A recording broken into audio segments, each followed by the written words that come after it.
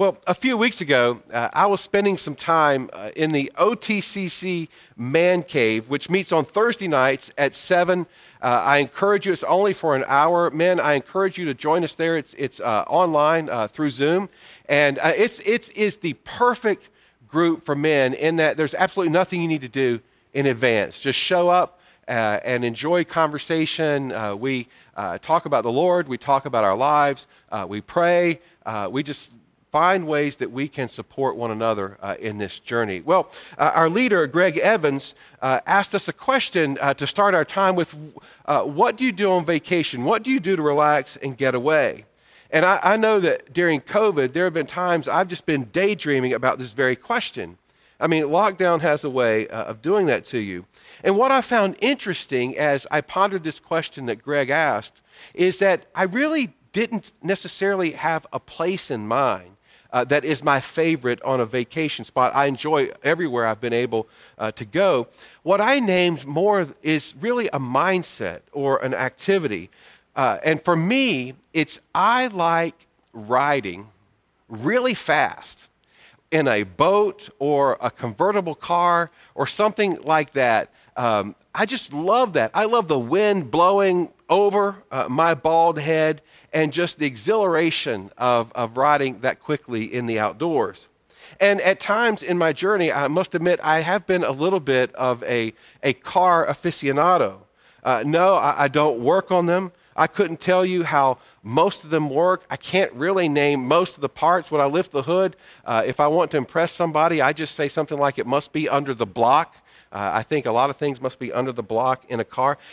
I just absolutely love cars. And in my time, I have owned quite a few different cars. And I'm a respecter of all nations when it comes to cars. I have owned American cars like Ford, Buick, Plymouth, and my first car was a Pontiac Tempest. I've owned Hondas. I've owned an old Acura. Now I have a Subaru.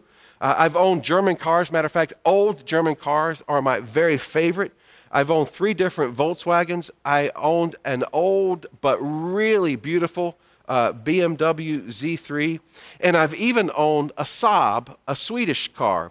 Now, that was some car, my Saab. There are 2 types of Saabs, if you're interested, ones that run and ones that don't. And my Saab was more of the latter. Now, just before we get into our teaching time, let me just ask you to interact a little bit. If you remember, put in the chat box the name of your very first car. I just think that would be really interesting for us to see the first cars that most of us owned.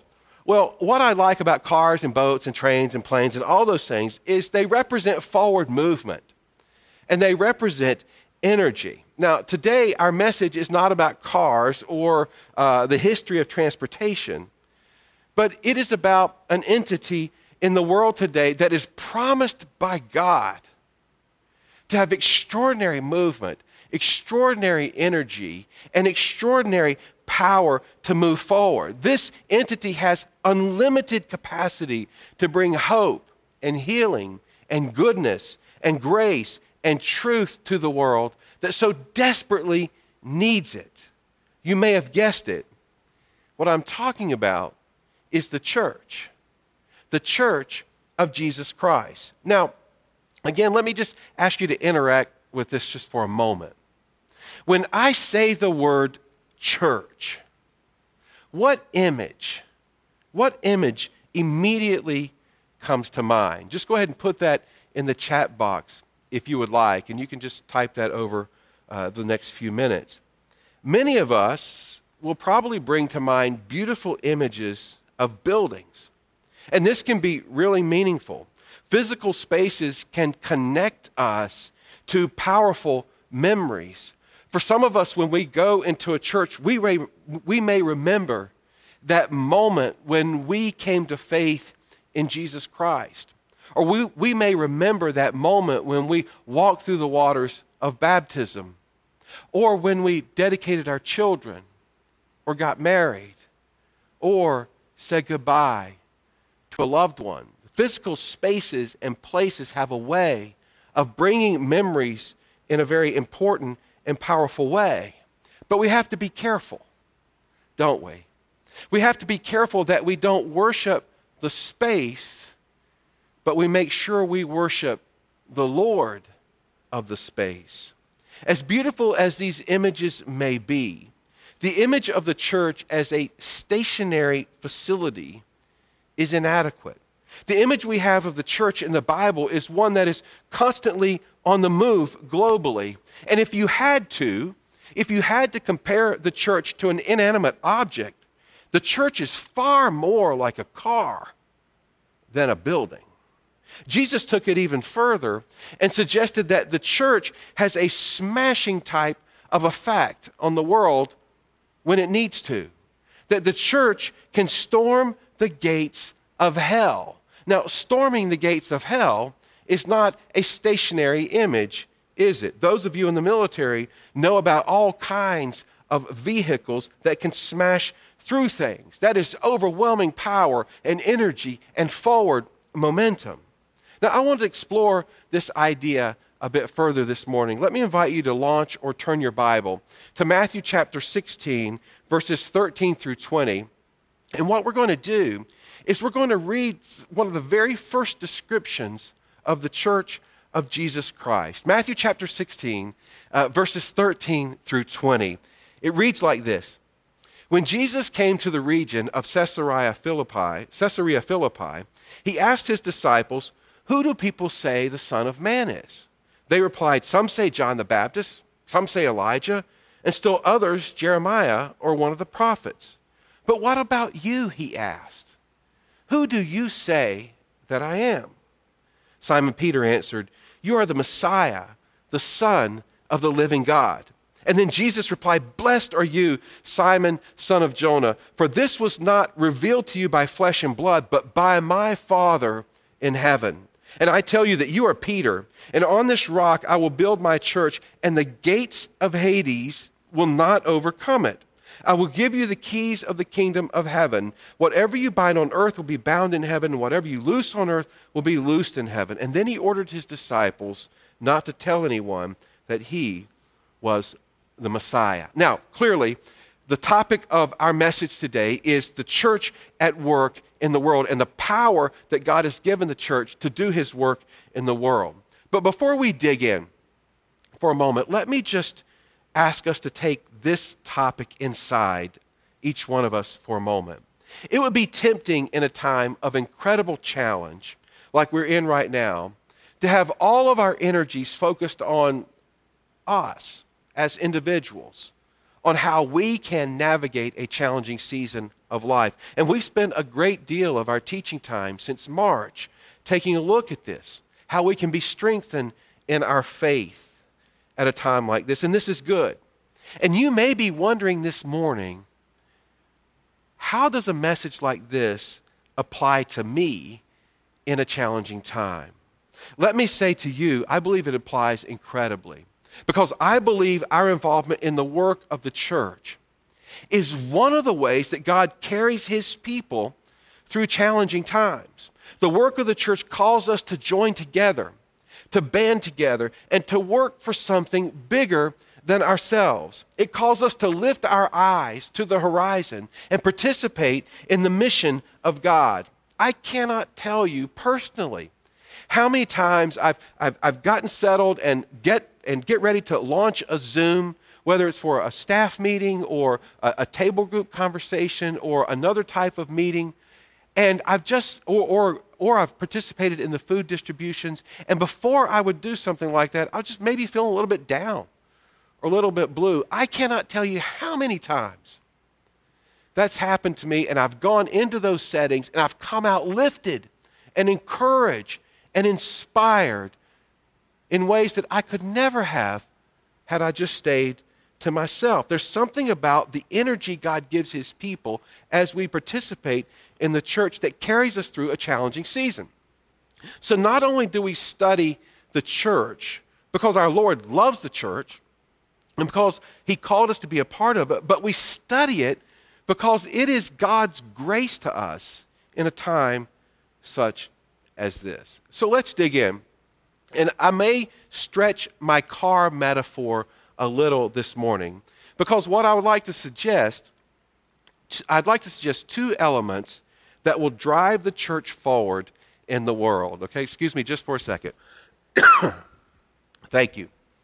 I want us to consider our namesake and our builder. Our namesake and our builder. On my morning walk most days, I end up walking by this beautiful red 1980-something Porsche on the corner of Fairfax, and I believe it's on the corner of Fairfax and Princess. I think it is a 1986 model. I told you I love old German cars.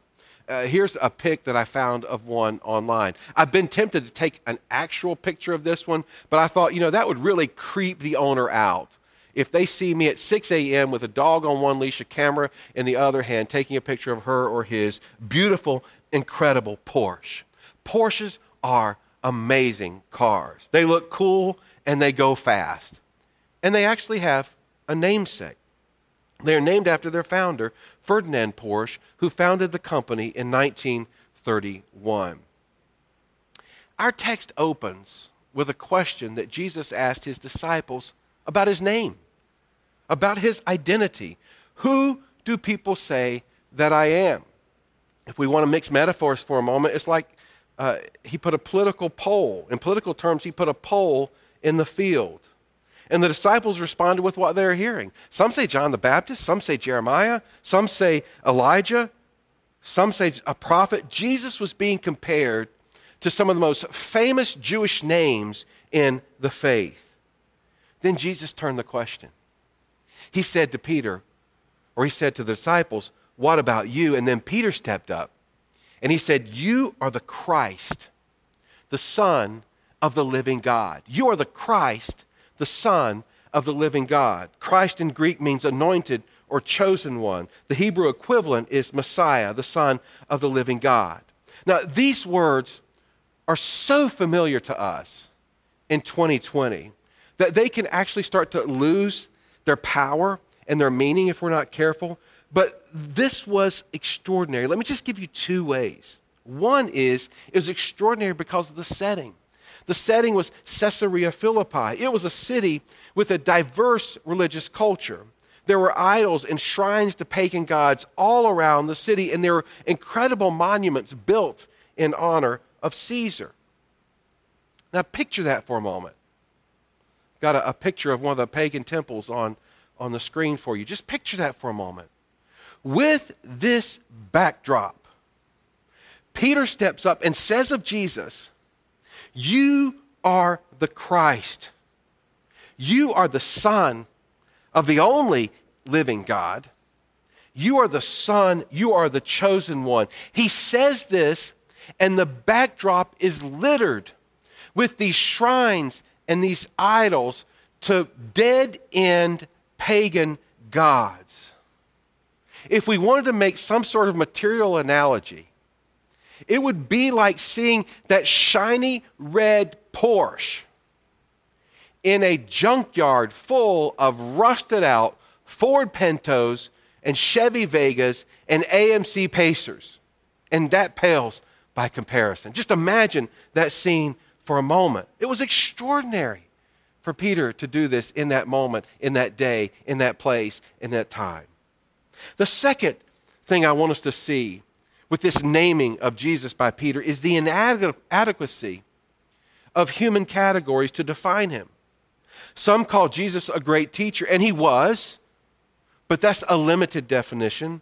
Others call him a great movement leader, and he was, but that's a limited definition. Others call him a defender of the poor and a social reformer. Again, he was, a limited definition of who he was, though. All human categories break down. He was the unlimited one, the chosen one, the Son of the living God. He was sent by God, empowered by God, raised to life by God. And this is not information that Peter just stumbled onto. Remember the text where Jesus says, this was not given to you by flesh and blood. You didn't come to this with human understanding and in human categories. Jesus said, this knowledge was revealed to you by God.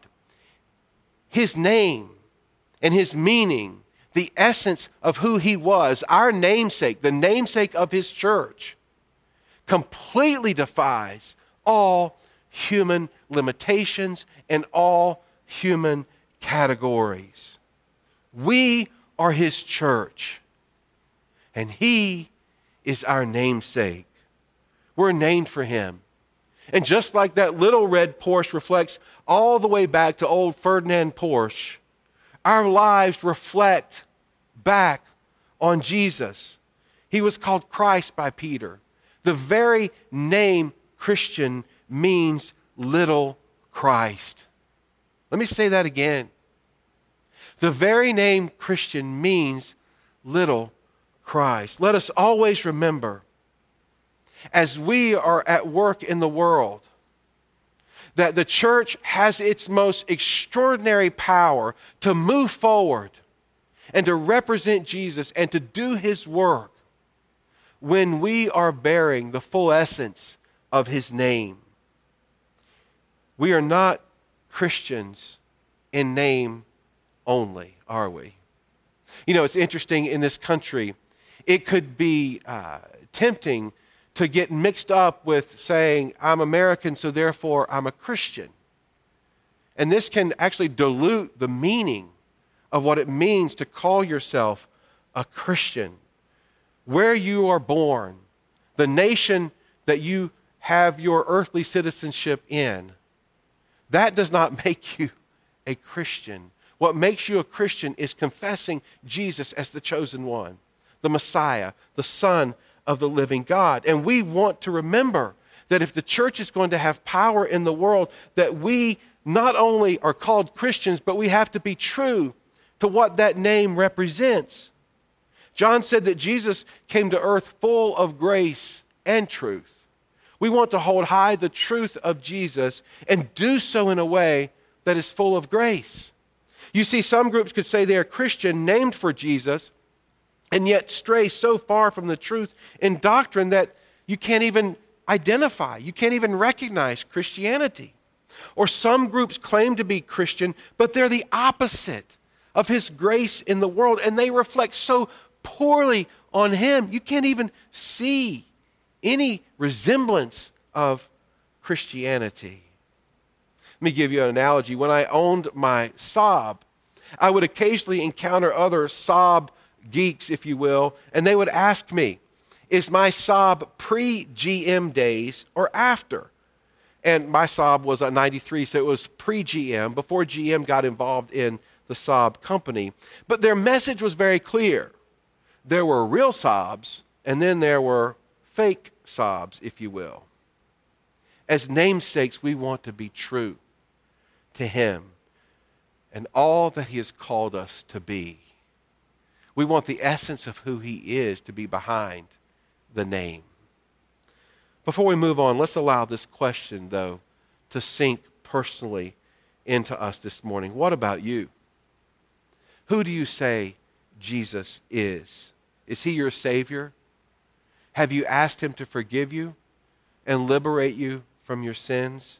Is he the real deal to you? Is he your Lord? Is he your teacher? Is he the leader of your life? You know, kind of leaning into the upcoming series. Every time he says, do this, are you willing to do this? Are you willing to do what he calls you to do? It is the most important question you will ever consider. And let me just say to you now, if you want help sorting this out, let me encourage you to email us here. We want to help you. We want to reach out and talk with you more. So he's our namesake, but he's not just our namesake. He doesn't just put his name on us or brand us, if you will, and then walk away. He's also our builder. You know, cars have a namesake, a builder, a designer, engineers, and all these things. Sometimes, and most of the times in today's world, they're different people. But Jesus is all three for his church. Again, he doesn't just brand us and then walk away. He told Peter, I will build my church. Take note of the I and the my in that sentence. Now, let me put a little meat on this bone as it relates to Peter being called the rock just for a moment by Jesus. No, he wasn't the Dwayne Johnson of the first century. Some have taken this to mean that St. Peter was the foundation of the church. And no doubt, Peter was an influential and important leader. But Peter always pointed to Jesus as the foundation. So I just don't believe this interpretation is what we should follow. Some hold that Jesus was pointing to himself when he uttered the words, "You are the rock." That might be a little bit of a stretch. There's no way you could ever prove that.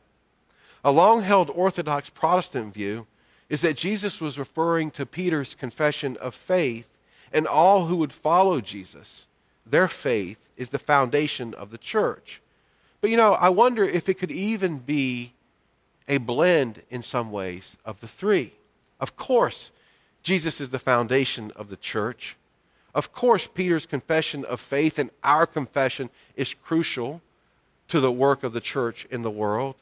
And Peter exercising his faith, responding to God's call, just like we do, is instrumental in the forward movement of the church, empowered by the Holy Spirit. Well, back to the concept of Jesus as our builder. Think about what this means. As we go into the world on mission for him, we have everything we need. Everything to work the way Jesus, our builder, designed us to work. If you're designing a sports car, you're going to make sure the suspension is adequate to hug tight curves and the engine is designed to accelerate quickly. Jesus has built and equipped us with what we need. When his church is operating as it is designed to operate, our hearts beat as one in unity. When his church is operating as he designed it to, the chassis holds all the different parts and pieces together, and they work in concert with each other. When his church is operating the way it's designed to, the drive shaft of the church moves forward with great power to storm the gates of hell with victory. The gates of hell, Jesus said, will not overcome it. Now, what does this mean? Hades, or hell in the time of Jesus, was known as the realm of the dead. And so the phrase gates of hell was meant to portray a fortress of death. Gates represented power and might. Think about this idea of one passing through the realm of the dead. Think about someone who slips beyond the gates of the realm of the dead as gone and lost forever behind those powerful gates of the realm of the dead until Jesus. Until Jesus. He died. He slipped beyond the gates of the realm of the dead, but those gates could not hold him back. He prevailed. He stormed the gates of hell. He went to hell and back and broke through in victory. Now, the metaphor breaks down a little because we know that those who died before Christ, when they died, if they were in faith with God, we know that as Christ died, then they were saved through faith, right? And so this metaphor of realm of the dead begins to slip, doesn't it? Even before Jesus. This metaphor, though, comes alive as we consider the resurrection of Jesus and that we will be raised with him to new life. That same hell-busting, gate-smashing power is the same power that he has given his church. Oh, sure, we will physically die one day if the Lord does not return soon. But physical death is just the beginning. Our souls will never die. So what does this mean for the church today? We are called to bring his life and love wherever we live, work, and play. We're called to bring his life and love into the pockets of hell every single day. He designed us this way. He designed us to be merciful, not mean in this world, which brings life instead of death. He designed us to be generous, not greedy, which brings life instead of death. He designed us to be loving in service to others, not lazy and self-centered, which brings life instead of death. He designed us to love truth and his word and not to dwell on rumors and gossip and conspiracies and false teachings and lies and deceit, which brings life instead of death. He designed us to lift others up and not to push them down, which brings life instead of death. He designed us to seek peace, not polarization, which brings life instead of death. We are the church. He has designed and built us to move out in the world. We bear his name, and we do the gospel work of Jesus in word and deed. And I don't know about you, but this just gives me a lift. It gives me a sense of inspiration right in the middle of a pandemic.